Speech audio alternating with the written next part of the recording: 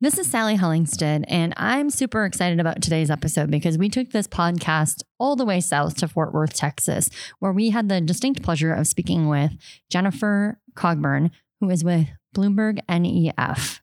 My co-host, Sarah Bartlett, joined me.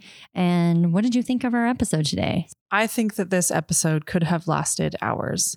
Jen, which we now get to call her, is a wealth of knowledge. There are so many pieces to the energy transition puzzle, and it's fascinating to talk with somebody who understands one or a few of them, let alone somebody who really understands so much about that many of them. So she's an insane well of knowledge, and she had some very refreshing points of view that were a little different and really got me thinking a little bit differently about a few of these issues. The thing that I found super cool also was that she made a comment, and I can't remember if we were recording or not, but she made a comment about how Bloomberg is her side hustle because she actually is an owner and operator and founder of Sacred Waters, which is a cool healing spa facility that she works on both in New York and in Colorado. That made a lot of sense to me because as you start to listen to this episode, you'll kind of hear this calm demeanor that comes through in Jen when she talks. And I think it's just indicative of her being truly authentic, not only in her personal life, but also in her professional life. And I think that's what you'll hear a lot of today. I will put out the disclaimer that all thoughts that Jen shares with us today are purely of her own thinking. They are not reflective of Bloomberg NEF.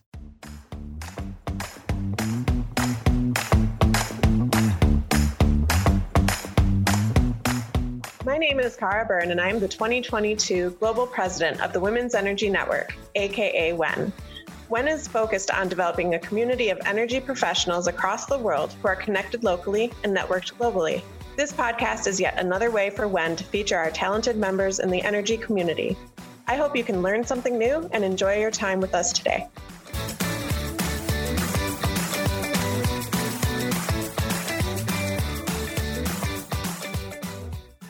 Today we have Jen Cogburn. Jen heads Bloomberg NEF's American Gas Research Team, which provides insight into the short and medium-term dynamics of natural gas, including its global competitiveness.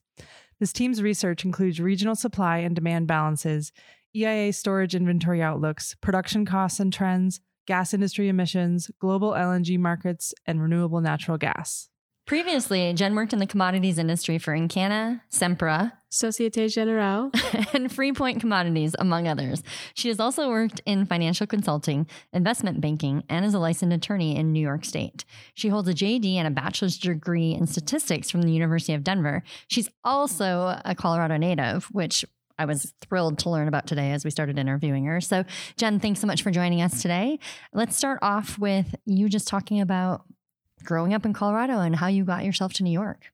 So I, for most of my career, was working in the commodities industry. I started out in Colorado, as you mentioned, at a production company and worked in the financial risk management group, or the fundamentals team, we called it. And from there, I knew that I wanted to go into trading. So I moved to New York and worked at a bunch of different places in trading, eventually investment banking. We did some M&A deals, things like that. And at some point, I decided that I wanted to leave the industry, and I did. And I started a separate business called Sacred Waters, which is a healing center located in both New York and Colorado. And then one of my former colleagues from Societe Generale contacted me and asked me to come work at Bloomberg. And at first I said, definitely, absolutely not. But it ended up that they had some of the models that I had worked on at Societe Generale had eventually made its way to Bloomberg. And so they asked me to come and help work on those again. I did say yes, thankfully, which helped me a lot actually during the pandemic as a business owner. So it was divine timing maybe. And I was excited to go back to the commodity space, specifically at Bloomberg NEF, because the vision of BNEF is to support the energy transition and transition the world more quickly in a way that helps our clients find opportunities and benefits of doing so. And so I saw it as using my skills and knowledge, whereas before I was working typically making money for a hedge fund owner or basically a rich man in most cases. And at BNEF, 100% of the company's profits go to charity now. So all the work that I do actually supports more charity in the world. So I enjoy looking at markets again, but in this new company. Well, first of all, that's awesome. I did not know about the charity aspect of that. Will you, just for our listeners' sake and my sake too, what does the NEF stand for? It stands for New Energy Finance. It was a separate company that was purchased by Bloomberg. I actually don't know the year, but more than 10 years ago, and has very slowly become integrated into the Bloomberg system, but it stands as one of the research arms in Bloomberg. There's another research arm called Bloomberg Intelligence, which looks at the equity markets from a research perspective, and BNEF does primary research. So, looking at, again, what's changing in the energy transition. Speaking of the energy transition, there's so much talk about transition lately, and I heard you talk about all this transition as an existential crisis for our industry. Can you share this concept and more about this concept with our listeners? I first thought of this idea or presented it this way at a conference about a year ago because I realized that clients were asking me these existential type questions. Will we have meaning in 10 years? And what will our value be? Is the industry going to go away? And having negative thoughts or anxiety about the answers to those questions. One of the fundamental principles of existential crisis is contemplation of death and having dread about it. And I saw that in some parts of the industry. In other parts of the industry, I saw companies seeing it like an opportunity. Oh, what new things can we do? And how can we change? And where can we make money in new ways? So it was really there are two maybe different groups, but a lot of people have fear and anxiety about the energy transition. And we even talk about some of our sales team as energy transition therapists because they've been having these conversations with the oil and gas industry for quite a while. And the point that I like to make about it, though, when everybody sees, I put on the screen the definition of an existential crisis, and it's funny, but also obvious that these questions are being asked by the oil and gas industry in relation to the transition that we have to make if we're going to keep the planetary warming to a reasonable amount that we are able to adapt to. So the point that I like to make about it is that an existentialist will tell you that an existential crisis is, some of them will say it's a good thing. And definitely they'll describe it as something not to worry about, that it's a process that someone goes through when they start to consider these things, which will lead them on the other side to a new paradigm. And I think that's where we are as an industry, that we do have to go through this process of contemplating our value, our purpose, our meaning, and how to get ourselves into a new paradigm. I giggled when I saw your definition and I really relate to it. I liked the idea of, there's some that have an opportunity and some see it as a dread, and that makes it so relatable. When you talk to people about their job, what they're doing, you talk to people about where the industry is going, you see a lot of both. And I think it's a fascinating perspective. I also like to use the example of the Chinese character for crisis when I talk about this, because the character is actually two characters combined for that word. One is the character for danger. One is the character for opportunity. So the point is both of them exist in any crisis. And it's what you do about those things existing that makes the difference. And I often recommend to clients to find places where you can see the change as an opportunity. What can I do to turn this into an opportunity instead of a danger? And when you do that, when you move into the space of what can I do, it unlocks creativity. And this happens on an individual level, but also on a company level. If you're in the camp of there's a danger, it reduces creativity and you start to put in place protections. If you approach the question from the opportunity side, then there's all kinds of things that come out, new potentials. Anytime that a person or a company sees themselves as only having two options, that's a dilemma. And dilemmas specifically limit creativity. So the first step is just to say, if a company or person is in a position of thinking, I have this option or that option, transition or die, for example, then you can just stop, Notice there's only two options. Notice you're in a dilemma, and just consider any other third option. Maybe a third option in this case would be, oh, maybe I can keep producing fossil fuels, but find a way to get my emissions to zero or my methane intensity to zero, or be the best in my peer group on the carbon emission intensities that I have, or invest, the best in my peer group into some core aligned technology like biofuels if you're a refiner, for example. And in that space of having now a third option, it will automatically unlock creativity. People immediately think of a fourth option and a fifth option and a sixth option. There's typically almost an unlimited number of options, and we get very stuck when we think there are only two. And I think that is one way to think about responding to the crisis, or shifting the way a company may be responding to the crisis. And when we talk about the, global climate crisis, there's so much we're doing to change. And there's all these talk about targets and net zero by 2050. And one of the things I hear a lot about is this 1.5 degree model. I heard you talk about recently the 1.75 degree model. So I'm curious the shift and what's the difference and why did that come about?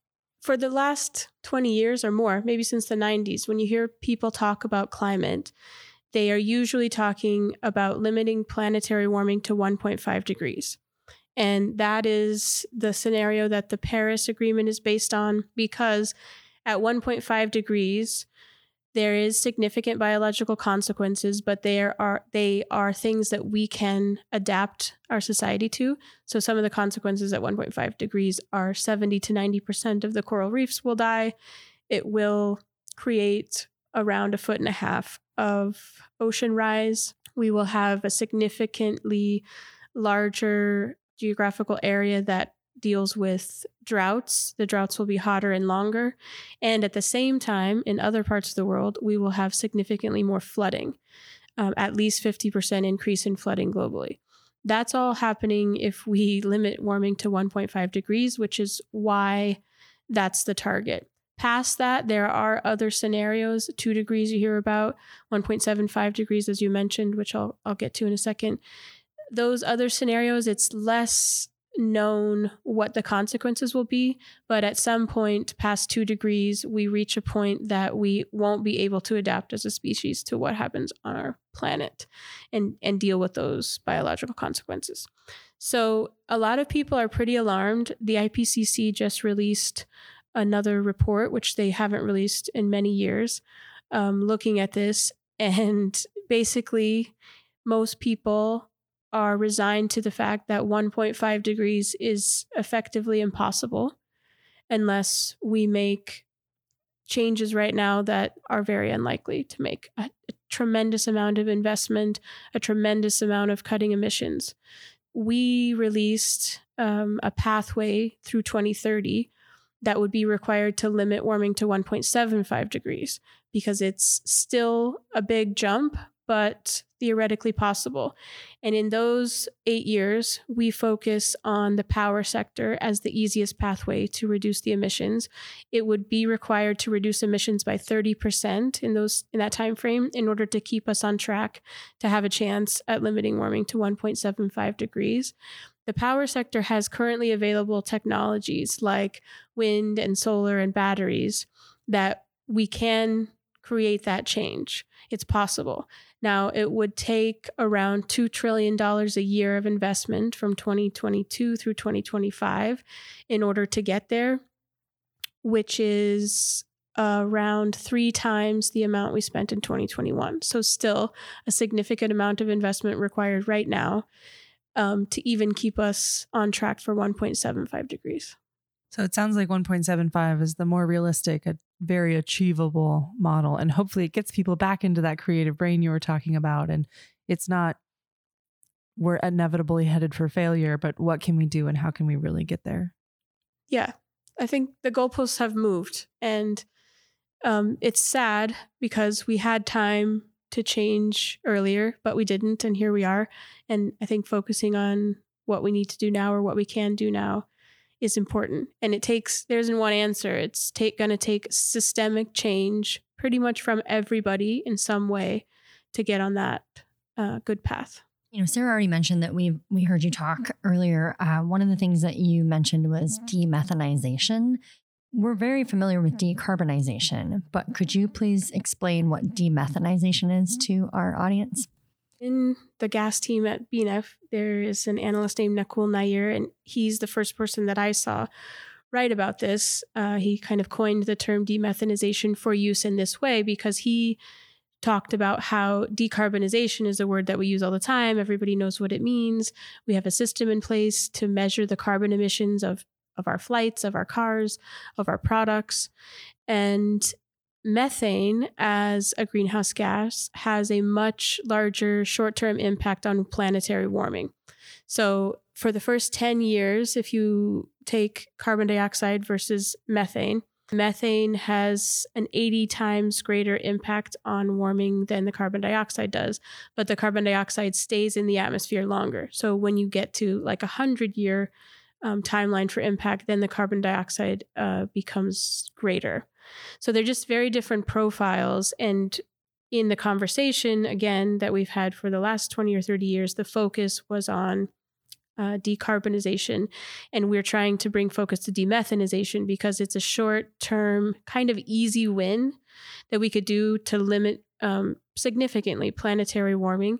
And then also from the US market perspective, we're in a very good position because we have quite a bit of regulation around methane.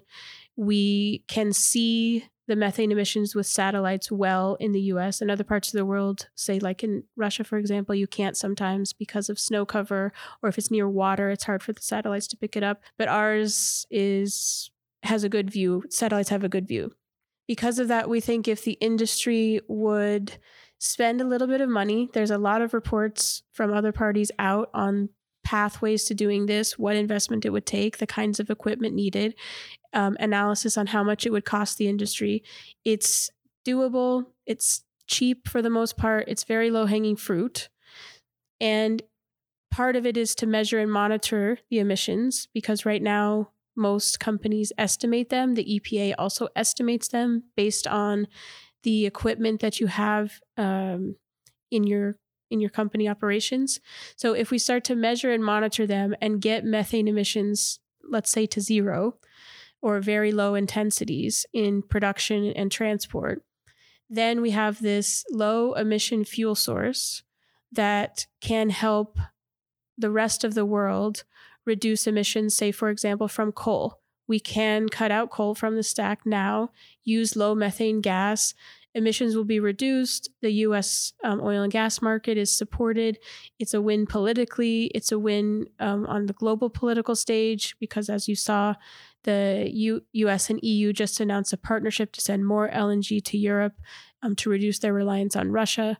So there's a lot of good that can come, for example, in demethanization in the U.S. industry.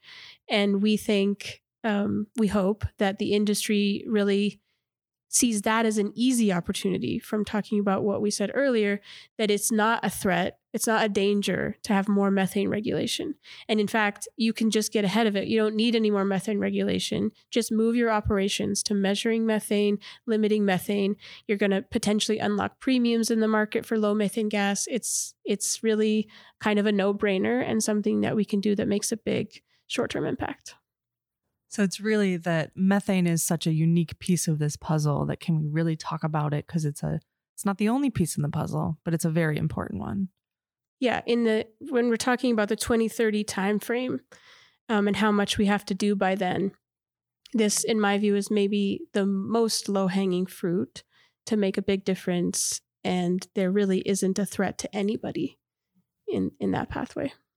And just so that I'm clear, cows are the ones that really produce the methane, right? One of my favorite facts is that everybody's like, oh, it's cow farts. I'm like, actually, it's cow burps. I know. Stephanie enlightened me to this the other day. Yes and no. So that's an interesting comment because we also can use cow burps and farts and also methane emissions from landfills to create a negative emissions product called renewable natural gas. What I was talking about actually isn't just the typical traditional production of natural gas where we drill out of the ground and put it into pipelines and then send it to Texas and put it on a ship and send it around the world. There are places along that pathway when it comes out of the ground, when it's getting put on the pipe, when they're putting the drill pad in place, when they're hooking it up to the system, where there are either vents or leaks where the product just literally leaks into the air and it's hard to detect. You can't see it. So there's a lot of leaks that go unnoticed. And then there are also vents that happen under permit. They're allowed to vent that gas.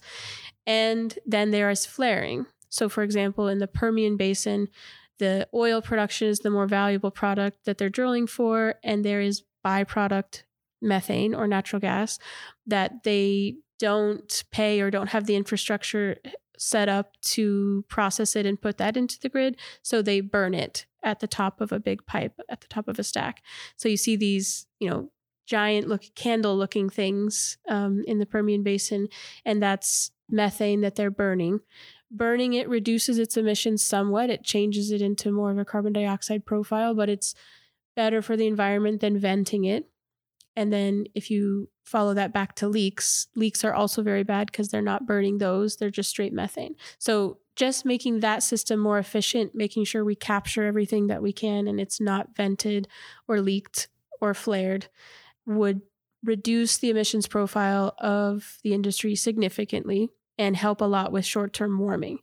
The cow farts, you can create, they are creating now renewable natural gas facilities where you capture those burps and farts, or maybe you capture kind of the methane leaking from the top of a landfill, put it through what's called a digester, so just a bit of processing, and then it can also be put into the natural gas stream. That removes emissions that would happen anyway. Other than the cost of digesting it, you can get it for free and then sell it into the market. We are seeing significant premiums for RNG because they can access renewable credits, particularly in the California transportation market. So natural gas vehicles right now run basically on RNG. And it's a little bit complicated because even though they might not take the exact molecule from an RNG facility and put it into their car, they are buying the RNG, which goes into the system, and then they fill their car with natural gas in a different location. So it's a bit of a virtual swap, but they're paying premiums for that RNG to be produced because they get credits for it. So the value of RNG from a gas per MMBTU basis is something around like $15 to $20. So they're large premiums. The returns on RNG projects right now are huge. It's a very nascent industry. It's a very small percentage of the market, but we think by 2040, with current policies in place, it could reach up to 12% of blending into the US natural gas market. And there's definitely room for ways to unlock other premiums, for example. Without those credits, we do also see premiums just in the domestic market of like 3 to 5, maybe up to 10 cents per MMBTU, because utilities and their net zero targets also want to be buying this negative emission gas. And we think that RSG, which is what we're calling the traditionally produced low methane gas, RSG stands for responsibly sourced gas, also has a little bit of a premium in the market. And we foresee that LNG cargoes that can be certified as RSG will see premiums in the European market too. So far, we've talked a lot about decarbonization, demethanization, and the importance of all the things and all the pieces, and that it's a very complex puzzle. In what way can I as an individual, or one of our listeners as an individual, do my part in assisting in meeting the global climate targets?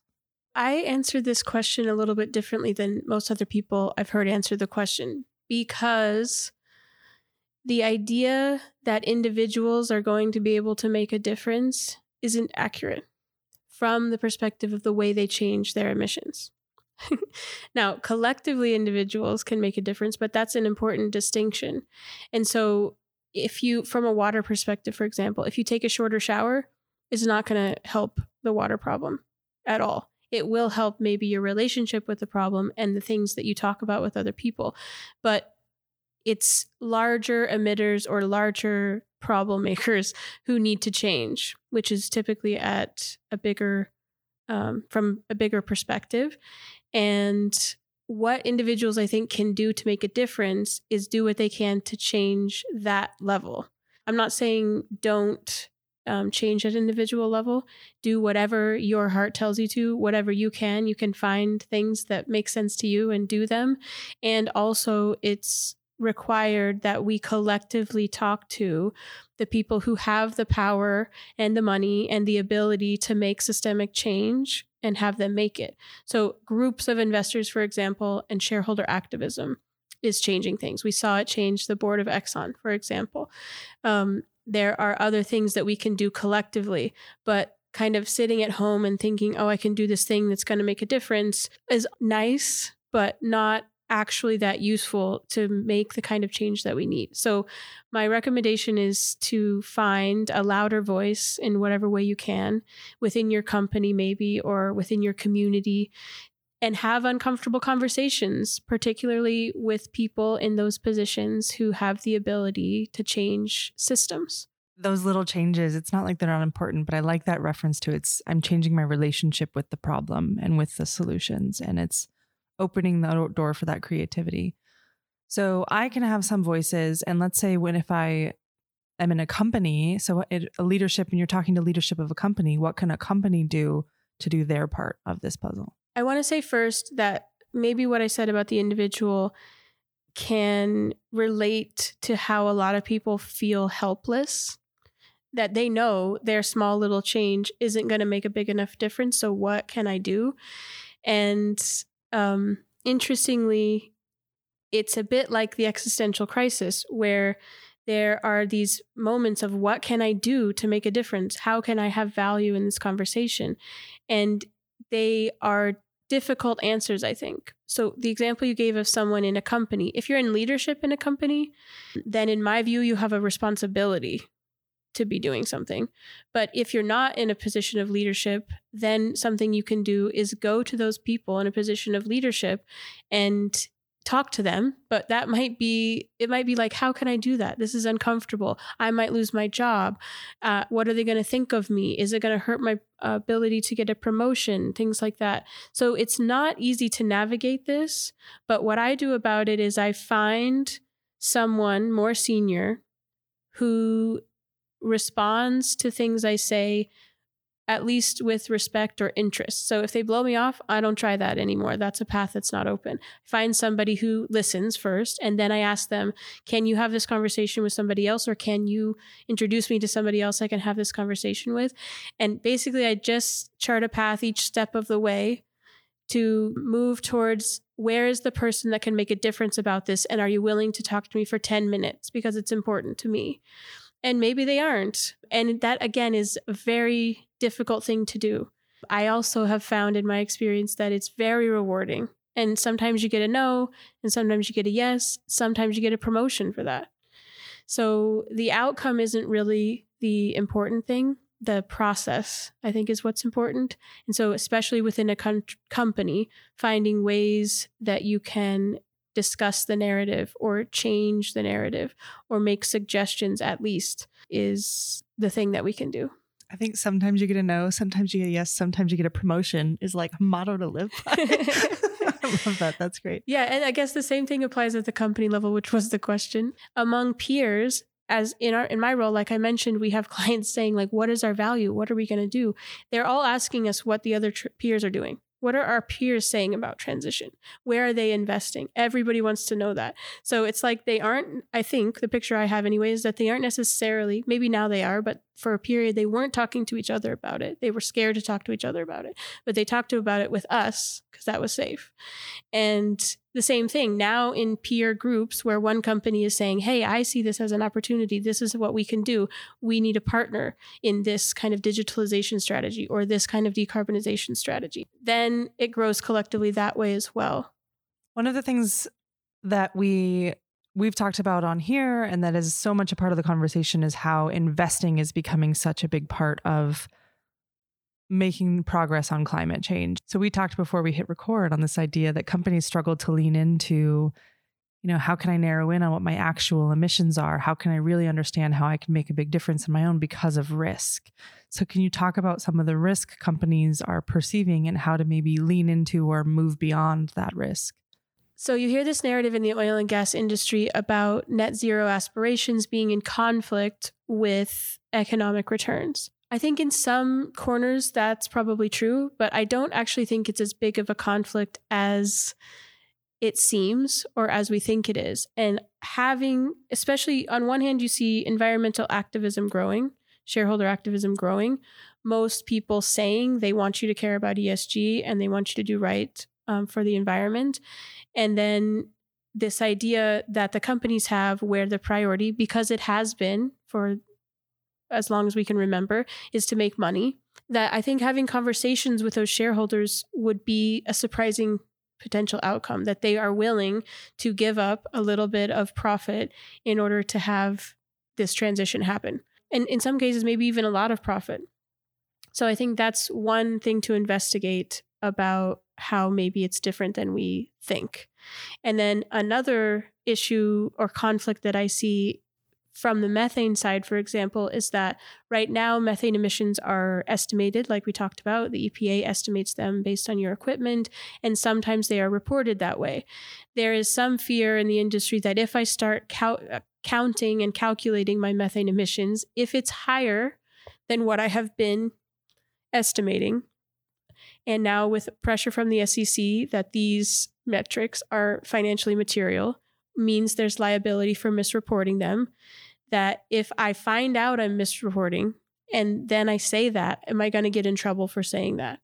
I don't know the answer, but I think the SEC hasn't put in place these measures yet, and there is conversation to be had about, hey, this is the way we've been doing it because the EPA wanted us to do it this way. Now we found out this new information. We're going to start reporting measured emissions now. The fear about the implications of that, I think, is greater than the real problem. And there's probably a way to figure that out. Maybe the first year that you do it is resetting your baseline. And now if you're misreporting, then it's material. That conversation is being had now, but I think the switch in thinking might just be that these conflicts aren't as big as we think. And we can find a way where the answer is a good one. Sometimes the US is seen as a laggard behind Europe when it comes to a lot of these climate issues and leading the way. In what ways can you see the US as a whole stepping into more of a leadership role in addressing our climate goals? I see, this is just anecdotal from my observations, that in the ESG space, typically the US is around 3 to 4 years behind Europe. So what we're saying now about our targets and our rates and our blending and what we're doing is what the EU generally or Europe was saying 3 to 4 years ago. And what they're saying now is at least a picture of the direction of our travel so far, anyway, in energy transition talk or ESG metrics. I think the demethanization story that we talked about, again, is a win-win-win and an easy one where the US could be a leader in low methane intensity gas, which can reduce the use of coal globally and lower emissions globally. Also supporting our industry and giving them more time to do more about transitioning other sectors of the energy system. And there are 2 other places where right now the US could be emerging as a leader. One is in energy storage. So we're currently the global leader in capacity of energy storage. And if we implement new policies like the production tax credits that were proposed in the Build Back Better bill, then we will probably retain that leadership status. If we don't, then it's likely China will overtake us from a capacity perspective around 2025 because they're rapidly building out energy storage to meet their targets. We see in the US market that large battery projects, when combined with solar, are competing with thermal power plants from a cost perspective. So there's room for us to build these in an economic way. We also are a leader currently in hydrogen. So we have invested a significant amount of hydrogen as part of the infrastructure bill, and we could emerge as a hydrogen leader. There are lots of countries, honestly, spending money on hydrogen research now. And the electrolyzers are being made mostly in China, but the costs will decline just from the demand increase because those manufacturing facilities aren't operating at 100% capacity. So right now they're building a few electrolyzers, but they could in the same facilities be building many more electrolyzers. Just by increasing the orders, the cost will decline rapidly because of the efficiency of those manufacturing facilities. So we know costs are coming down as long as we're building them. And we think they could come down significantly enough in the US to really compete.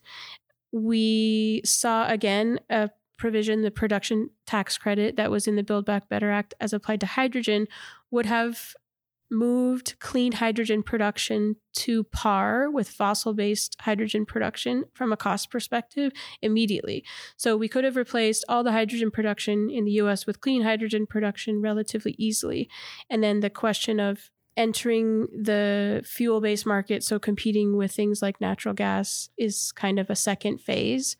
There is room in the Midwest in the US for there to be kind of a large hydrogen market there because of the supply and demand picture. It would require investment into infrastructure. So the one thing that the US needs to do is figure out how it's going to support hydrogen infrastructure investment. And then again, it has potentially the positioning to be a leader on that front. You talked about Bloomberg NEF being your side hustle, and that your passion is truly the Sacred Waters organization that you created. And so my thought, as I'm looking at your website, then I went to social media and I was paying attention, but I wanted to know like what this was. And I think one of the things we like to do with this podcast is really leave our listeners with some really cool tips or leadership insight, etc. But one of the things that I love on your website says helping people live as their most authentic self. So as we roll out of this interview where you've given us lots of information, I just want that personal piece from you to say, like, what should our listeners do, or what's one tip that you can give them where they can really truly live their authentic self? Thanks for bringing that up. That's, I guess, our motto in some ways of Sacred Waters is that everything we do, which is a lot of different stuff, is founded on, at the heart of it, supporting people in being their authentic self. And most people don't even know what that is, actually. And our self is made up, or the way we express ourselves maybe, is made up of the influences from our family, our religion, our church, relative to this conversation, our company and our company's stance on things, our peers, our friends. There is a lot of pressure from a lot of places to be the way they expect you to be. And the mission of Sacred Waters is to help people first find out the way they actually want to express themselves, and also expressing the things that they want to about themselves. So that process, especially in those kinds of spaces, is so rewarding if what you're really saying in a meeting or to your coworker or to your client isn't what you want to be saying. That's a certain kind of stress that leads to a lot of things. It's very subtle, but depression, all kinds of stuff that isn't fulfillment of life, right? So wherever you are, if you can authentically express who you really are on the inside, then that leads to a lot of joy and a lot of beautiful relationship with the life that you have. In the energy conversation, I think part of why we see people leaving the industry is about that they aren't aligned necessarily with their company's vision of who they're supposed to be. And so instead of going through the difficulty of working that out internally with the organization, they're saying, I want to do something else. That's okay. And that's important too. But there's another option where you can learn to express yourself authentically within your organization on the topics that matter. And in some ways, that piece is more impactful than leaving. And I talk about that because I lead in BNEF the gas research team. And I say all the time, our team is different because BNEF is very clean energy focused in its history. It was started out as a carbon trading firm.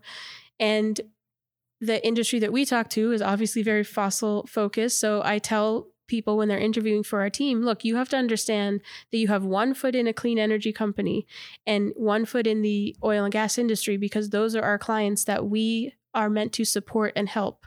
To them, and I used to be a trader now, right? So I'm like, to them, I'm the black sheep because now I'm at a clean energy company. And to the clean energy company, I'm the black sheep because I'm supporting oil and gas. But that balance is really interesting and in a way can make way more impact. If I can support the oil and gas industry in transitioning, that's a larger impact on the world than getting people to divest. Because when people divest from an energy company, somebody else is buying it, right? And sometimes those actors are worse actors than the ones who are divesting because they actually have now obviously an interest in ESG. That's why they're doing it. If instead they can stay connected, keep the relationship and support change, that's where the impact is. And that's similar to a person's individual journey, maybe, of instead of going to a safer space, can you stay in your space, your family, your job, your whatever, and still learn to express yourself authentically? Because that is where it's at.